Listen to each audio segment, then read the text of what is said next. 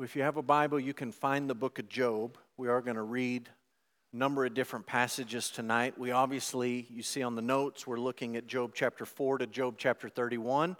We're not going to read all of it. We're not going to read most of it. We're not going to read half of it. But we are going to read parts of this section tonight. Maybe you've heard these sayings before. You can't see the forest for the trees. You can't see the field for the grass.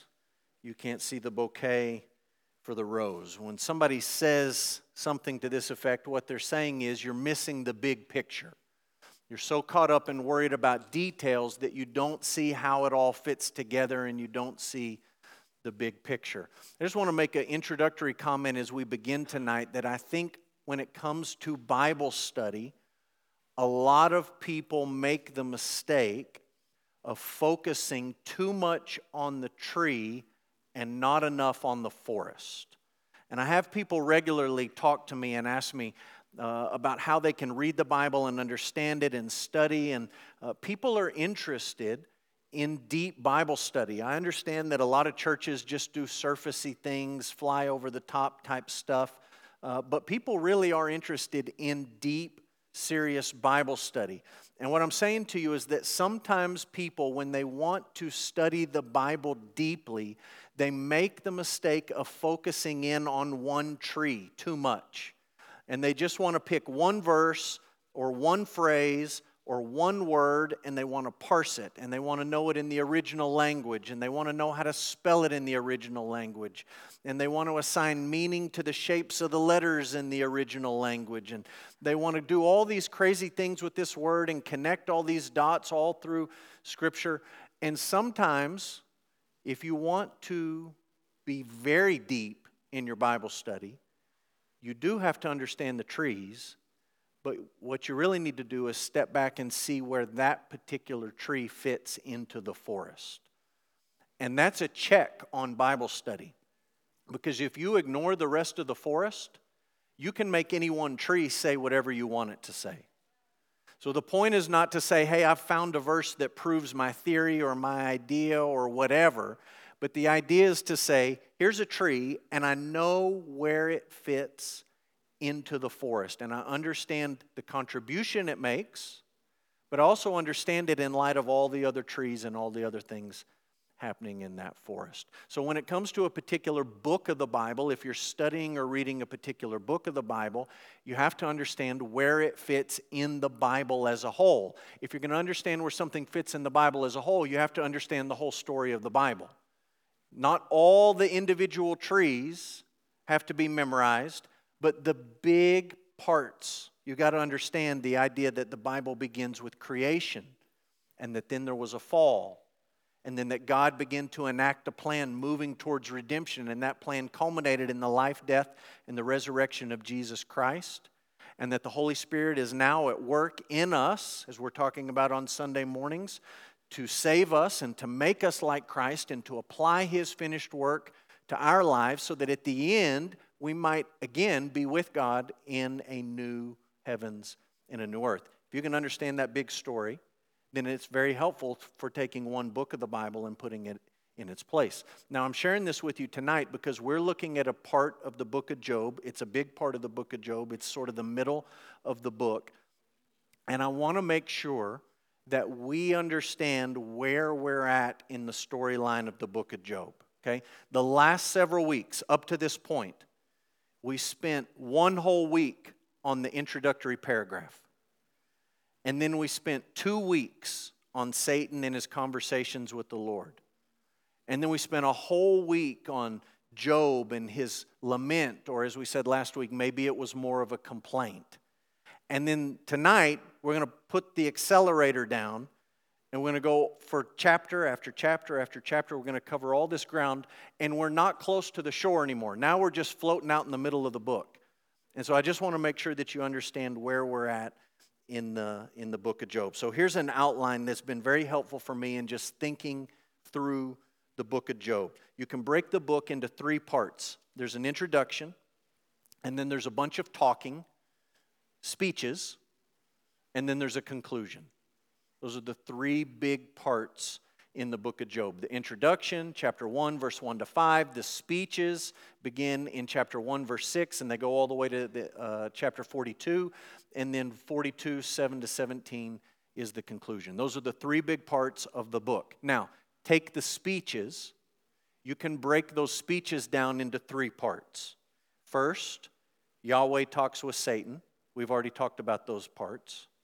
Secondly, Job talks with his friends, and that's where we're at tonight, Job and his friends. And then at the end, Yahweh is going to talk to Job.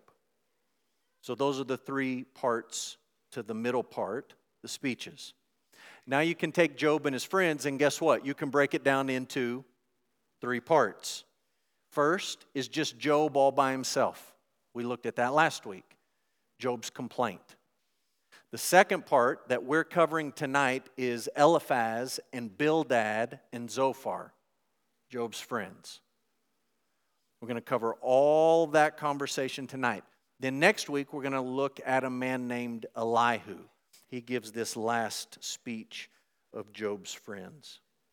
Now guess what? This is not on your outline because I didn't have space to fit it all and I actually had to cut all kinds of stuff.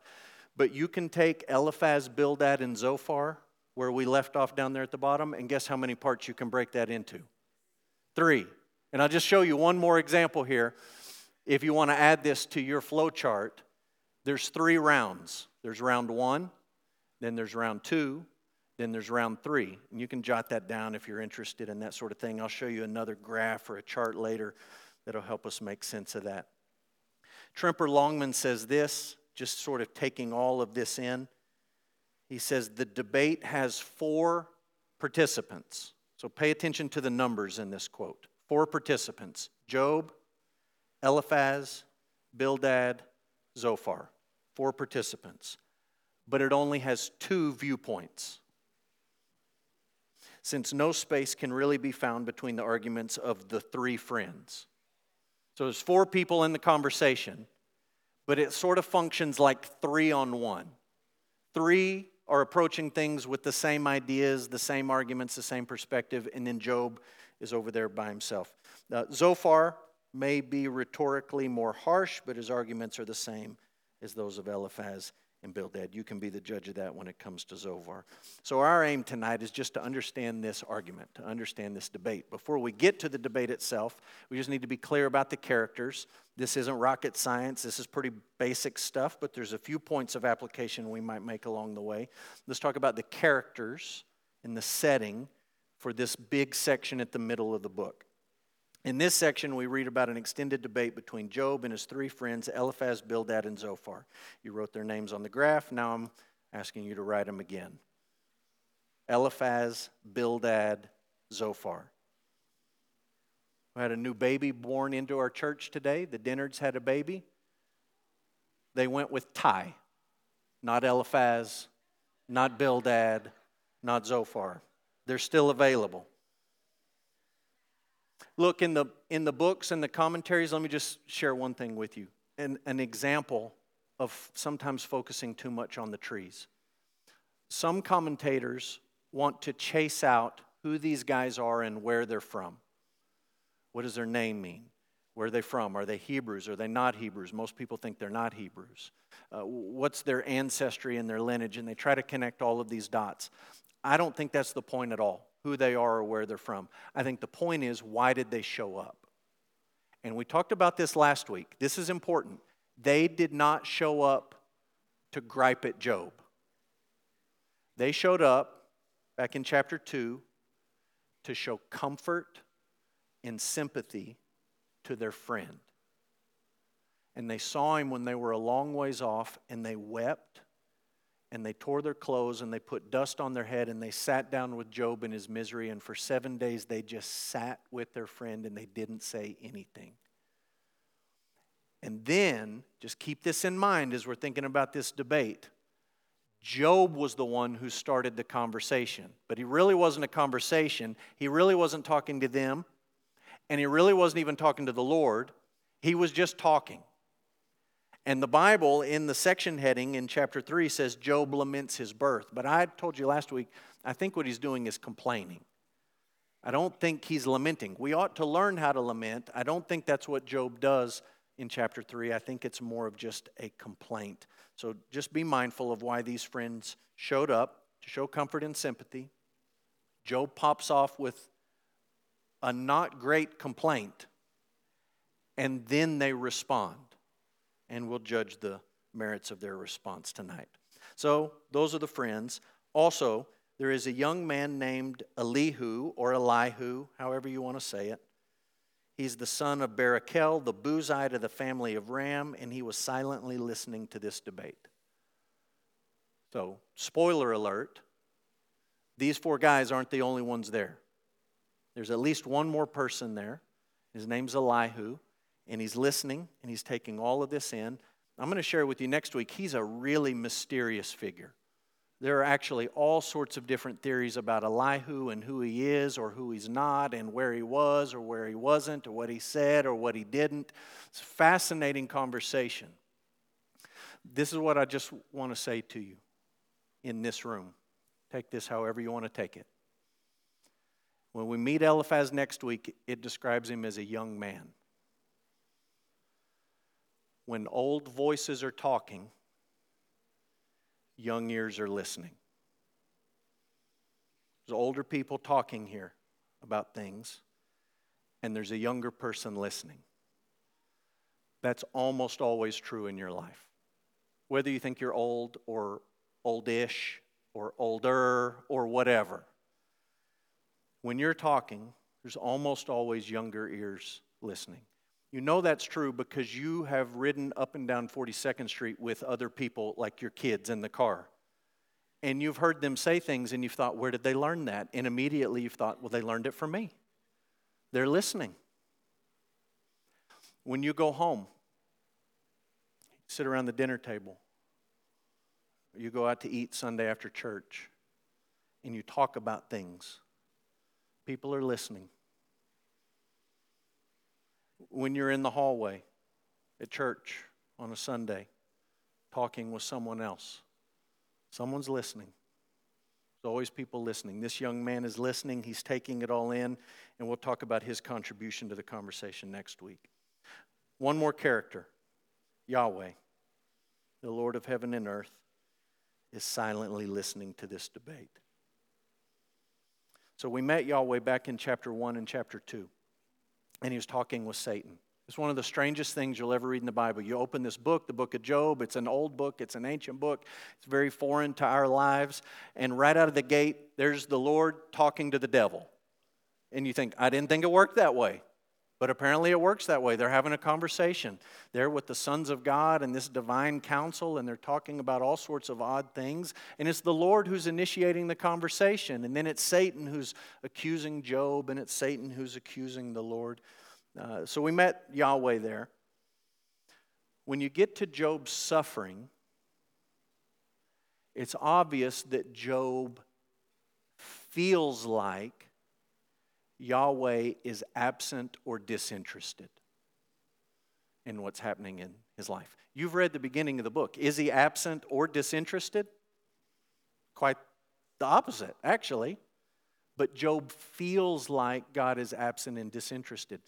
In your life, there will be times when you feel like God is absent from you or disinterested in what's happening in your life.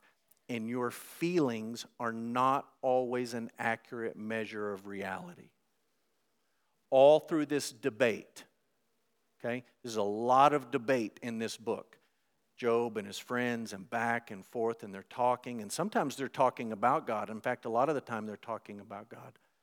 But God doesn't say anything. All through this debate, he remains silent. There will be times in your life when you think he's silent, he's not listening, he's not there, he's not paying attention. He's there, he's listening, he sees, he hears, he knows. When the people of Israel were languishing away in slavery in Egypt, they felt like the Lord was not with them. And early in the book of Exodus, it says, God heard them, and he saw, And he knew exactly what was happening. And he had a plan. But for a long time, they just felt like centuries. They felt like he's not with us. He's not paying attention. He's not doing anything. He's forgotten us. He's abandoned us. Their feelings were not the right, accurate measure of the situation. Neither are mine, neither are yours. So we'll come back to that idea here in a minute. Our staff is reading a book. This book's not about the book of Job. It's a book by J.I. Packer. It's called Knowing God. If you like to read, this is a book you should read. It's a wonderful book talking about knowing God. Not just knowing about God, but actually knowing Him. Not just knowing Him however you want to imagine Him, but knowing Him as He's revealed Himself in the Scriptures. Packer says this: living becomes an awesome business when you realize that you spend every moment of your life in the sight and company of an omniscient, omnipresent Creator. There's never been 1 millisecond of your life when you were outside of God's seeing, or God's knowing, or God's hearing, or God's being. When you begin to think about that and think about it regularly, that does change the way you think about life. It changes the way you think about homework. It changes the way you think about flat tires. It changes the way you think about family gatherings. It changes the way you think about driving down 42nd Street. So that's the characters. That's the setup. Let me explain to you what I'm going to try to do in this next section, okay? I am not taking you fishing right now. I'm not going to go catch the fish for you. But I'm going to bait your hook. And I'm going to point you over there and say, there's the fishing hole. It's over there. You're ready to go. You're baited up. That's where the fish are, and you can go. This section is too big to make sense of all of it. And trust me, I thought about 5 or 6 different ways that we could slow roll through it. But there's so much repetition, by the 3rd week you'd be rolling your eyes at me. And you'd be saying, we've heard this sermon already. And I'd be saying, I know, I preached it last week, because it's the same stuff over and over and over again. So we're just going to look at it as one big unit, and then you can wade through it, and you can try to make sense of it on your own. So let's talk about this debate. This debate had 3 rounds. Things fell apart in the final round. It's kind of like a presidential debate these days. We're going to have a few rounds, and by the time it's over, the lights are going to be going off, and the moderator's going to be muting mics, and nobody's going to have any control. The whole thing's going to just sort of come off the rails. That's basically what happened here. 3 rounds, things fell apart in the final round. I didn't have space to put this on your notes, but this might be helpful for you just sort of visualizing this. In round 1, Eliphaz goes first, and then Job responds. And then Bildad has something to say, and Job responds. And then Zophar has something to say, and Job responds. Everybody gets a crack at Job, and Job gets to respond, and that's round 1. Then you come to round 2, and it's the same order. Eliphaz, then Bildad, then Zophar. And then you come to round 3, and round 3 is a little bit different. It starts off pretty much the same with Eliphaz and Job in 22 to 24, but you look at the debate between Bildad and Job. Bildad gets like 5 words in this 3rd round, and then Job goes for a long time. Job has just had enough. The debate is over. Job just talks, and he talks, and he talks, and he talks at the end. And then Zophar is just, he's gone. He's not there. He doesn't get a 3rd crack at him. The conversation is over. So I think this is a helpful comment from Barry Webb. He says, the circular pattern of the dialogue between Job and his friends reflects the fact that the participants are going round in circles, getting nowhere. Okay? There's not any progress in these 3 rounds. It's not like round 1, foreign policy, round 2, economic policy, round 3, moral issues. We're just going round and round and round, the same ideas, the same material, the same argument over and over and over. We're moving in a circle. The pattern breaks down in the final cycle, and that reflects the fact that the friends are running out of things to say. And it also reflects the fact that Job's heard enough. They don't have anything new to say. You've gone through it for 2 2/3 rounds, and Job goes on this long rant at the end, and that's the end of the conversation. This is a helpful comment from my perspective, because this is what Barry Webb is telling you.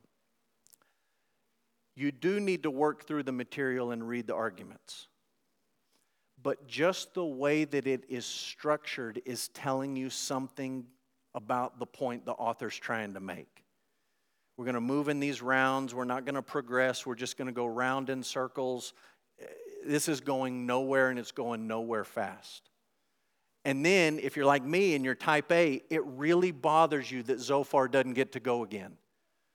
And you say, hey, everyone else got 3, Zophar got 2, this doesn't seem right, I want to hear what he has to say, but it's left off to make you uneasy. Okay, maybe that doesn't bother you. We're one of those wild, free spirits, and you say, who cares about the structure? We don't care about Zophar. But the structure of it is important, and the lack of structure at the end is saying to you, this thing is completely deteriorated, and it's all a mess. One of the things that's challenging in this section is that you are reading conversation. There is not any plot development in this section. It's just, he said this, and he said this, and he said this, and he said this, and he said this, and he said this, and that's round 1. And then you do it again, and then you do 2/3 of that again, with a long Job said this at the end.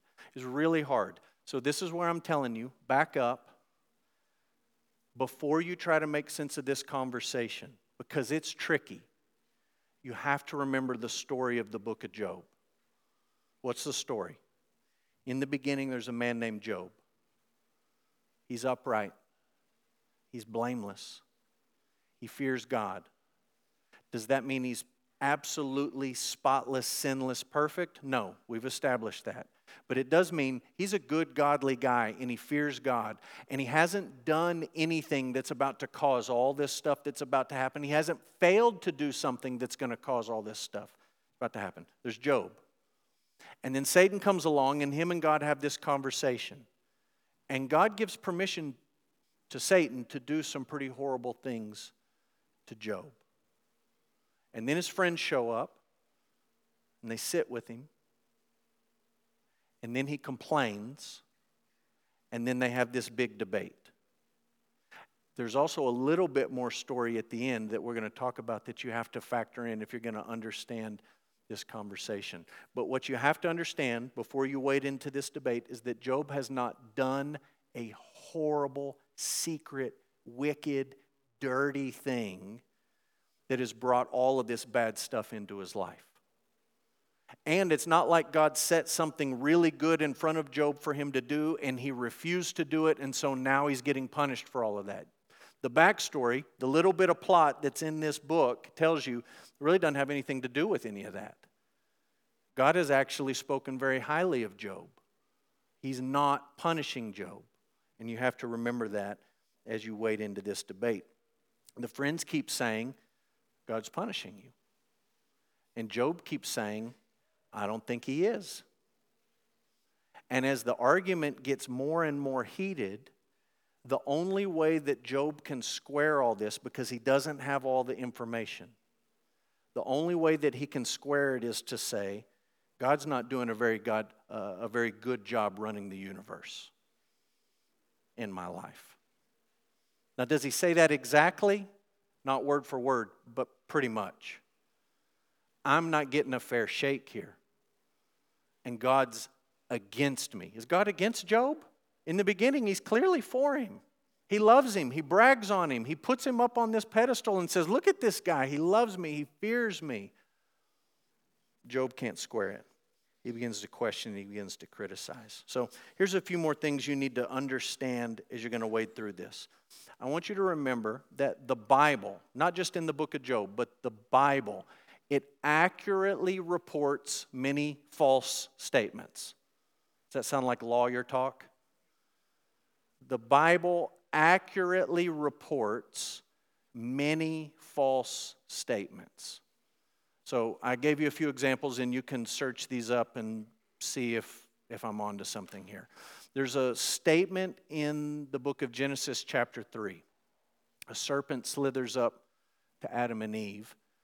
And after a little bit of conversation, the serpent says, "You will not surely die." What did God say? You will die. So this is a false statement. It's a lie. And it's accurately reported or recorded in the scriptures that this is what Satan said. Another example, Genesis 37. You remember the brothers, the older brothers, the sons of Jacob, they saw their brother Joseph coming. Remember? Here comes that dreamer. Let's be done with him. Let's just kill him. Let's just end it. We're sick of him. We hate him. And Reuben, older brother Reuben, convinces all the rest of them, we probably shouldn't kill him. That would be really bad. It wouldn't be as bad as if we just threw him in a pit and left him. Let's just do that. And somehow he convinces them to do that. Not to kill him, just throw him in the pit and leave him. Do you know why Reuben said that? Is it because Reuben had a problem with murder? It's because Reuben wanted to be the favorite. And Reuben's plan, after the brothers left, was to go back and get Joseph out of the pit, take him home and say, "Look what the rest of the brothers did to Joseph, and I am here to save him. You may not ever love me as much as Joseph, but at least I could be number 2. That's why when Reuben comes back and they have sold him to the slave traders, he says, "What have you done? Why would you do that? My plan is ruined." So he deceives his brothers. And it's all recorded there in Genesis 37. How about Exodus chapter 16? This is after Moses leads the people out. And they get out into the wilderness. They've been out there for about 2.5 minutes. And they immediately say, "Moses, you have brought us out here into this wilderness so that we will die of thirst and die of hunger." Is that why Moses brought them out into the wilderness? No. But it's accurately reported that that's what they said. It was wrong, it was false, it was inaccurate, but they said it and the Bible records it. Here's my favorite one in all the Bible, my favorite lie in the Bible. Exodus 32. Moses comes down from the mountain and the people are going nuts. They're having a rave, crazy party. And Moses says, "Aaron, I left you in charge. What happened? Where did this golden statue come from?" And Aaron says, "Moses, it was the craziest thing. We took all the gold, we threw it in the fire, and the cow just jumped out. There it is. You should have been here. It was amazing. Too bad we didn't have the cameras going. Nobody had the phone out. You missed it, Moses." Even though earlier in the chapter it says Aaron took all the gold and he melted it down and he fashioned the statue with an engraving tool. He lied. It was a false statement. But it's accurately recorded because that's what he said. This is why I'm laying all this out. When you read this debate, it's accurate in recording what the friends in Job said to each other. But sometimes they say things that aren't right. Okay? One of the most important doctrines for you to understand is the doctrine of inerrancy. The inerrancy of Scripture. Because we believe that the Holy Spirit of God breathed out the Scriptures, He carried men along as they wrote the Scriptures. No word of Scripture or prophecy was ever produced by the will of man, but men wrote as they were carried along by the Holy Spirit of God. So that what we have in the Scripture is God's breathed out, His spirited out word. Because we believe in the inspiration of Scripture, we also believe in the inerrancy of Scripture. Let me just tell you, not every church in Odessa believes in the inerrancy of Scripture. They will all look you in the face and say, "We believe the Bible's the Word of God." But if you really dig down deep, they do not all believe in the inerrancy of Scripture. We believe in the inerrancy of Scripture. That is, Scripture is completely and entirely without error. And what I'm saying to you is that there are many statements in the Bible that are false statements, and they are accurately recorded. That's what Satan said. That's what Reuben said. That's what the Israelites said. That's what Aaron said. They're wrong, they're lies, they're deceitful, but they're accurate and they're true and without error in the sense that the Bible's recording what these people said. You have to read this debate with that in mind. This is the most important thing, and we're going to spend some time on this. I know you got a lot of blanks left, and we'll get to all of them. And I'll get you in time to get your kids because I'm scared of Miss Jennifer. So we're going to get out of here on time, and you're going to get down the hall. But we're going to spend a minute here, so don't panic. Eliphaz, Bildad, and Zophar, everything they said, it was built on what most Bible scholars call retribution theology. Now, I'm going to be honest with you. Bible scholars use a number of different terms here to explain what they believed. Was the foundation of the three friends in their argument. But this is the most common term, retribution theology. So I just want you to see it first in the text, and then I'll explain it to you, and we'll make sure we're all on the same page. So look at Job chapter 5, verse 17. We're going to look from round 1, just from round 1. Okay, this is Eliphaz. First speaker, first round, Eliphaz. Chapter 5, verse 17, he says, "Behold, blessed is the one whom God reproves, therefore despise not the discipline of the Almighty." He assumes that God is reproving and disciplining Job. You've read the beginning of the book. Is this about Job being disciplined? No, but he assumes that's what it's about. It has to be about that. Okay? Look at the next example, chapter 8, verse 4. This is Bildad, round 1, second speaker.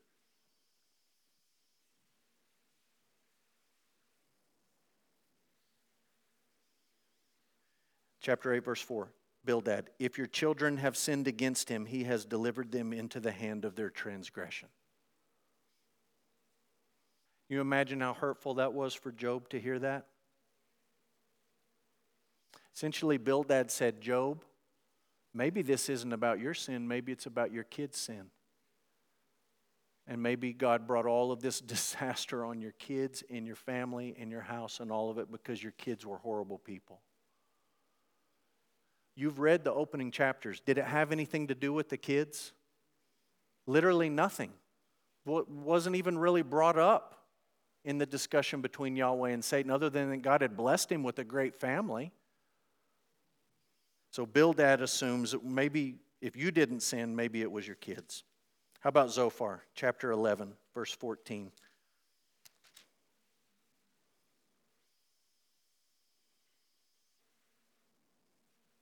"If iniquity is in your hand, put it far away, and let not injustice dwell in your tents." Zophar looks at Job and he says, look, the real problem here is you have some iniquity you're hiding. And there's some kind of injustice that you've done. That's why all this stuff is happening to you. And if you would put that stuff away, things would probably get a lot better for you. Now, you've read the beginning. In the author's description of Job, did it say anything about secret iniquity or gross injustice? Doesn't have anything to do with what happened to Job and the conversations between Yahweh and Satan. But Zophar assumes you've got to be guilty of some iniquity or some injustice. So here's how you square retribution theology. Probably the easiest way that I can describe retribution theology, Job's friends, to you, is to think about not the Hindu idea, but the American idea of karma. Okay? Hindus believe in karma, and it really has nothing to do with what Americans talk about when we say karma. It's completely different. If a Hindu heard you talking about karma, he would say, you don't know what you're talking about. You're an ignorant American. But the American idea of karma gets pretty close to what Job's friends believed into this foundational idea of retribution theology. Okay? Here it is.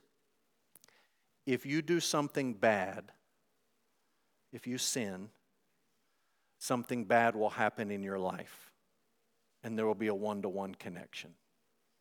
If you do a bad thing, or if you don't do a good thing that you're supposed to do. If you sin, a sin of omission or a sin of commission, then something bad is going to happen in your life. Now, the flip of this is also true in retribution theology. If you will just be good, if you'll be nice, if you'll be a good person, good things will happen in your life. Everything will just go the way that it's supposed to go. If you do bad things are going to happen. If you do good things are going to happen. And if good things are happening, it means you've done good things. And if bad things are happening, it means you've done bad things. In their minds, it's pretty simple. So they show up, they see Job from far off, they say, is that him? It doesn't look like him. That's him. That's our friend. They see all of this disaster that's fallen into Job's life. And they say, this is terrible. This is horrific suffering. They don't make light of his suffering ever. They know the horror of it. And so they say, Job, this is bad. You must have done something this bad to cause it. And Job keeps saying, I don't think so. I really don't think so. But you know what Job doesn't ever do? He doesn't ever correct their underlying theology. He just keeps saying, no, I don't think I have, but it is bad right now. So what Job ends up saying is, I think God has got the wires crossed here. I don't think he's running things the way that he's supposed to be running them. And if God would just come down here and talk with me face to face, we could sort this whole thing out real quick. He accuses God of injustice and running the universe in a bad way. So David Allen explains it like this. All three friends assume the retribution principle is always true. Sin results in punishment, retribution. And therefore Job must be suffering due to his own sin, or at least the sins of his children. The fate of the wicked can be explained as a cause-effect continuum between our actions and God's response. It's just a mechanical view of the universe. You put this in, you get this out. You put in bad, you're going to get bad out. You put in good, you'll get some good out. And that's how it works. If you're getting bad, it's because you put bad in. If you're getting good, it's because you put good in. Now, where in the world did they get this idea from? And do you think it's still around today? Let me just give you a few thoughts. This is not on your notes. We'll put them on the screen. Retribution theology can be established by turning proverbs into promises. Real quick. You take a proverb, you turn it into a promise, you can lay the weight of retribution theology right on top of somebody.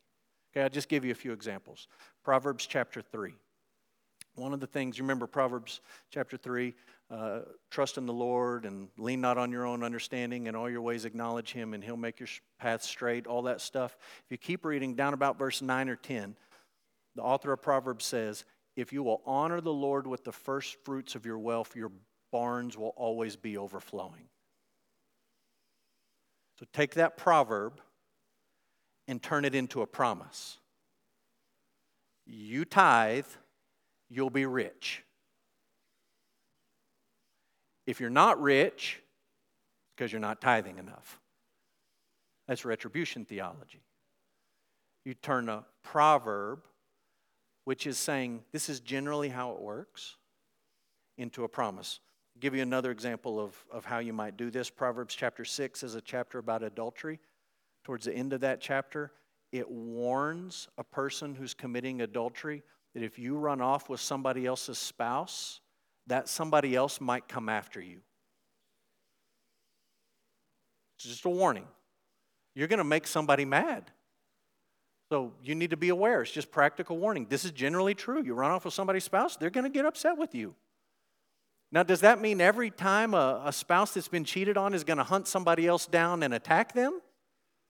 No. Does it happen sometimes? Just proverbial wisdom. You need to be aware of this. How about a big one? Proverbs chapter 22. Talks about raising children in the way that they should go, and when they're old, they won't depart from it. Take that proverb, turn it into a promise, and say to somebody, if your kids aren't going the way that they ought to go, it's probably because you messed up. That's retribution theology. Good in, good out, bad in, bad out. Retribution theology was a problem in Old Testament times as evidenced by the struggle of godly people like Asaph. And I'm going to let you chase this out in Psalm 73. Asaph is one of my heroes in the Bible.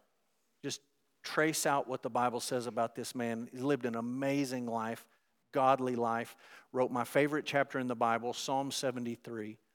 And at the beginning of it, his whole struggle is rooted because even though he knows better, somewhere deep down in his bones, he believes retribution theology. And he looks at wicked people, and they seem to live a great life. And he says, God, why are these wicked people getting away with all this wickedness? Doesn't seem right. It doesn't seem right. And it eats at him, and it gnaws at him, and it's like a rot deep in his soul. Why did it bother him so much? Why does it bother us so much when a wicked person gets away with it and when they prosper? Because somewhere deep in our soul we think they're putting bad in. God should give them bad back immediately on my timetable.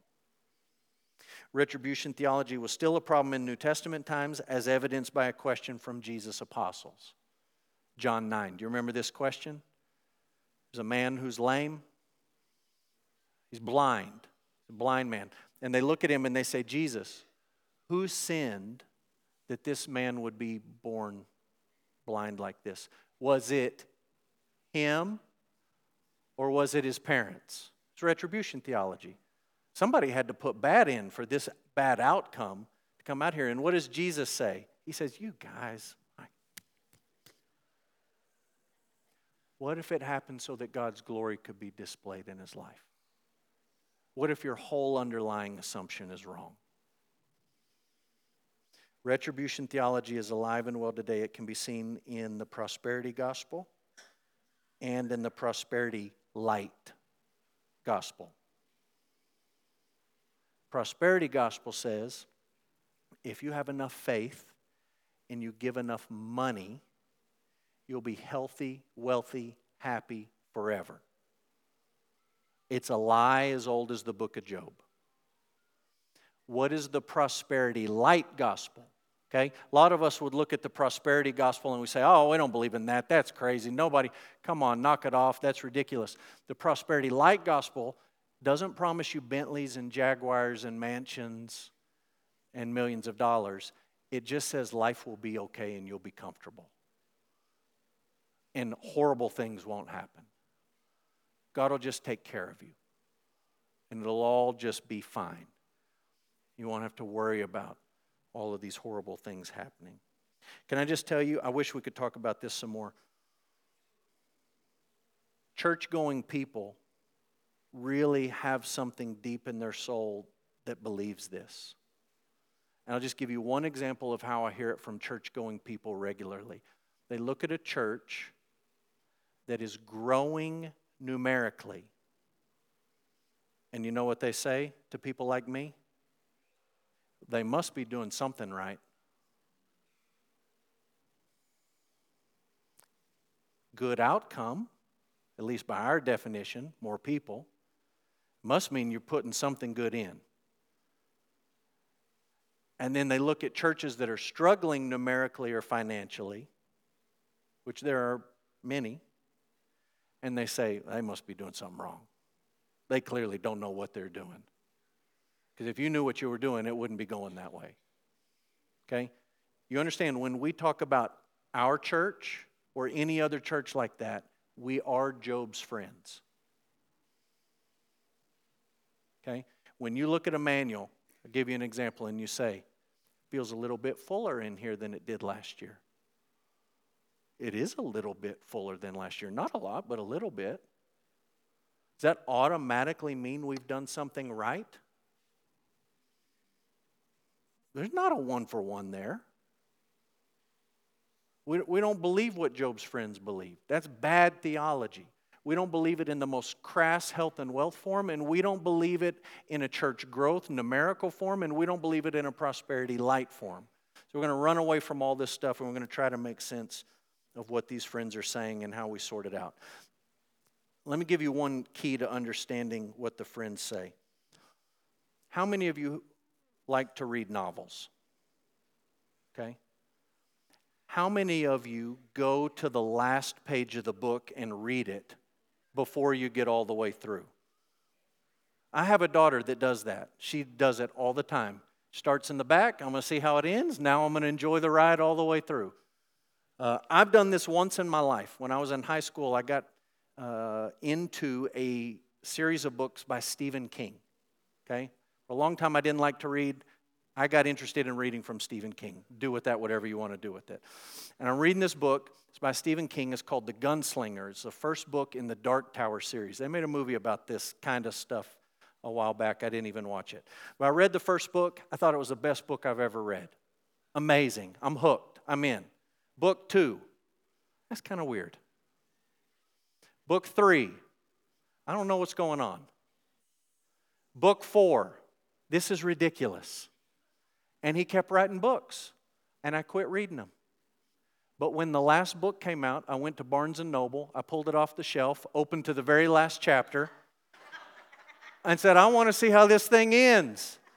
I'm tired of all the stuff in the middle. I just want to know the ending. Did he get there and what happened and who's the good guy and who's the bad guy, and sort it all out for me. You can do that with the book of Job.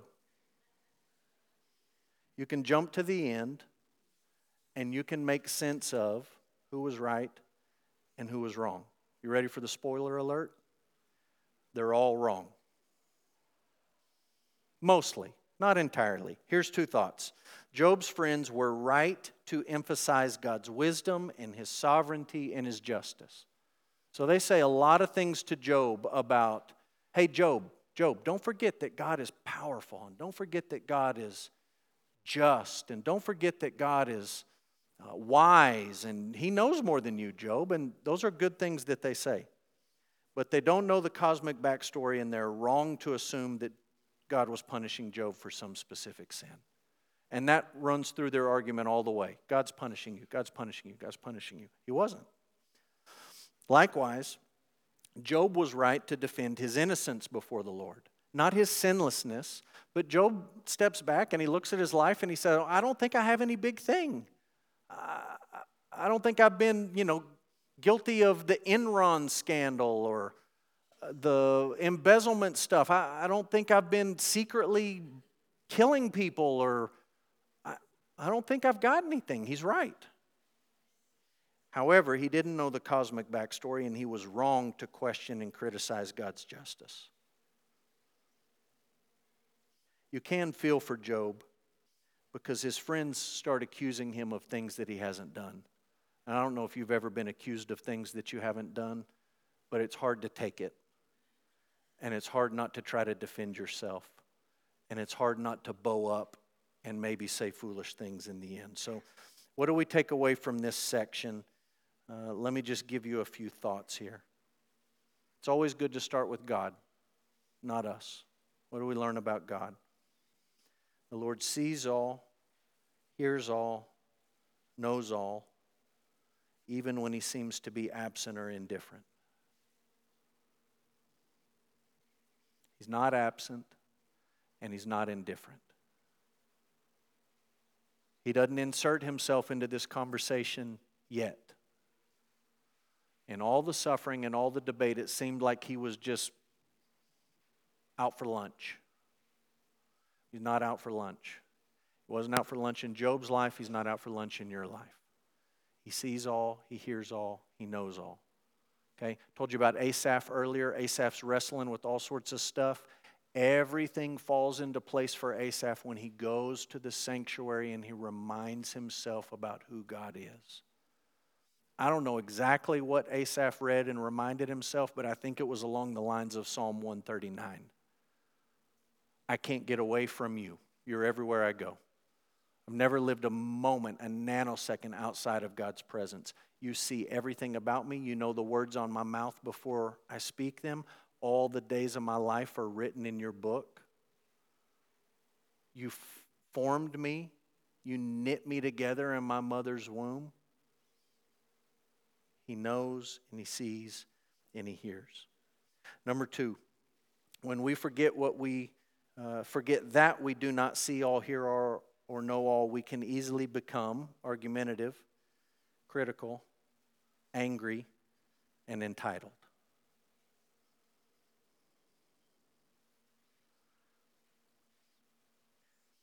Job's friends were all of those things to Job.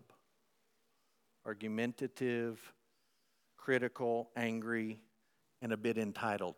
Here's what's worse. Job was all of those things toward God in this section. If you want to trace these out in your Bible, you can follow along. I'll go through them pretty quickly. Job chapter 7, verse 11. Job says, I will not restrain my mouth, and I will speak in the anguish of my spirit, and I will complain in the bitterness of my soul. I will say to God whatever I want to say to him. Chapter 7, verse 21. Why do you not pardon my transgression? He assumes that he's entitled to forgiveness. He's putting God on the spot. Chapter 10, verse 18. Why did you bring me out from the womb? You messed that one up, God. You made a mistake on that day. Chapter 13, verse 3.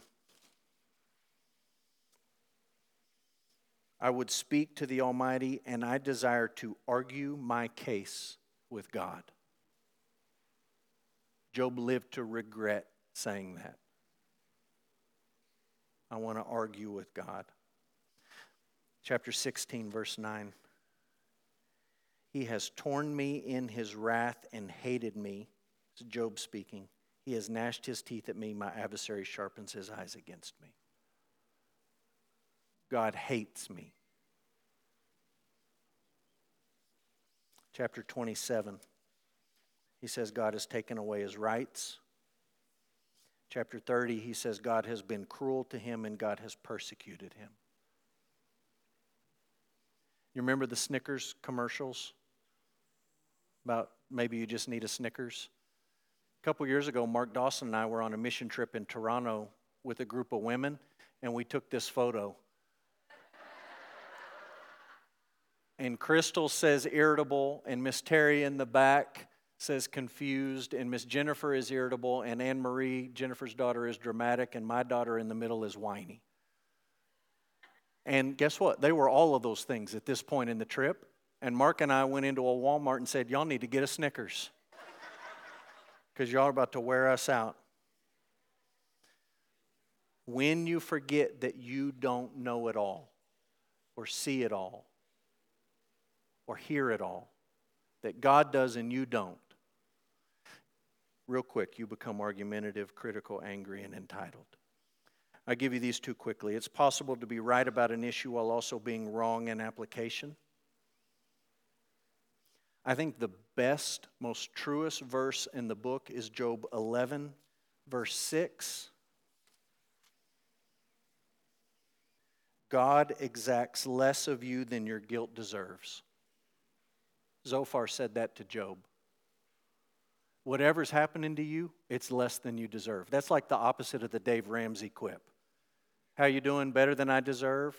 Why? It was because God has exacted from me less than I deserve. That's 1,000% true. Zophar is exactly right in saying that. And then he turns around and he just rhetorically punches Job in the mouth and says, you must be a dirty, guilty sinner. He's right and he's wrong. It's possible to be right about an issue while also being a jerk. That's the high-level theology you come for on Wednesday nights, right? You can be right about a thing and be a total jerk. And look, as this debate goes on, they start calling each other windbags and know-it-alls and terrible fools and all kinds of stuff.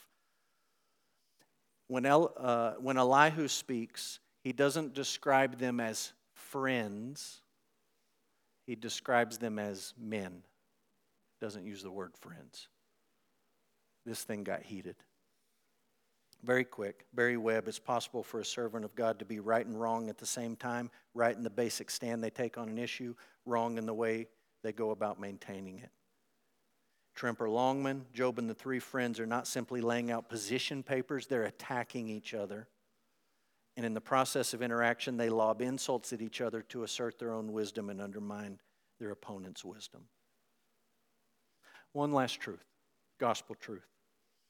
As believers, we don't believe in the retribution theology of Job's friends. What we believe in as Christians is the justice of God and the grace of God.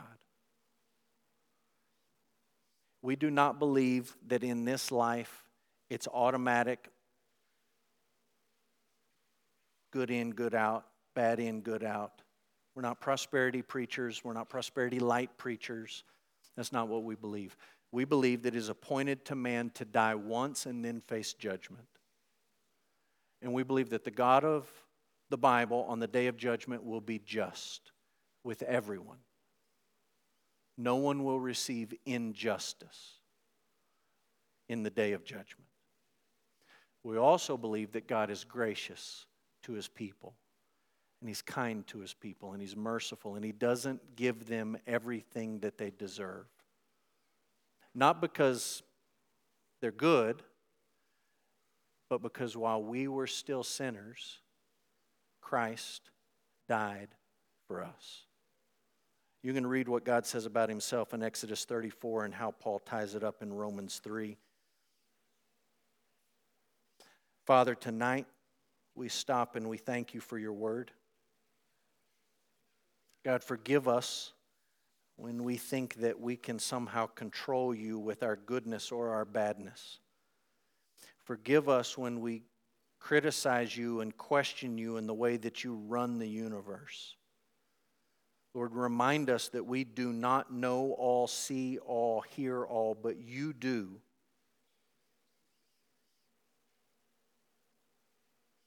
Father, we pray that our hope would not be in our ability to obey and earn anything from You, but our hope would be built on Your kindness in sending Jesus to die for us while we were still sinners. We're thankful for the good news of the gospel, Lord, and it is only because of the good news of the gospel that it can be well with our soul. So, Lord, be honored as we sing on our way out. We do it for Your glory, and we do it in Jesus' name. Amen.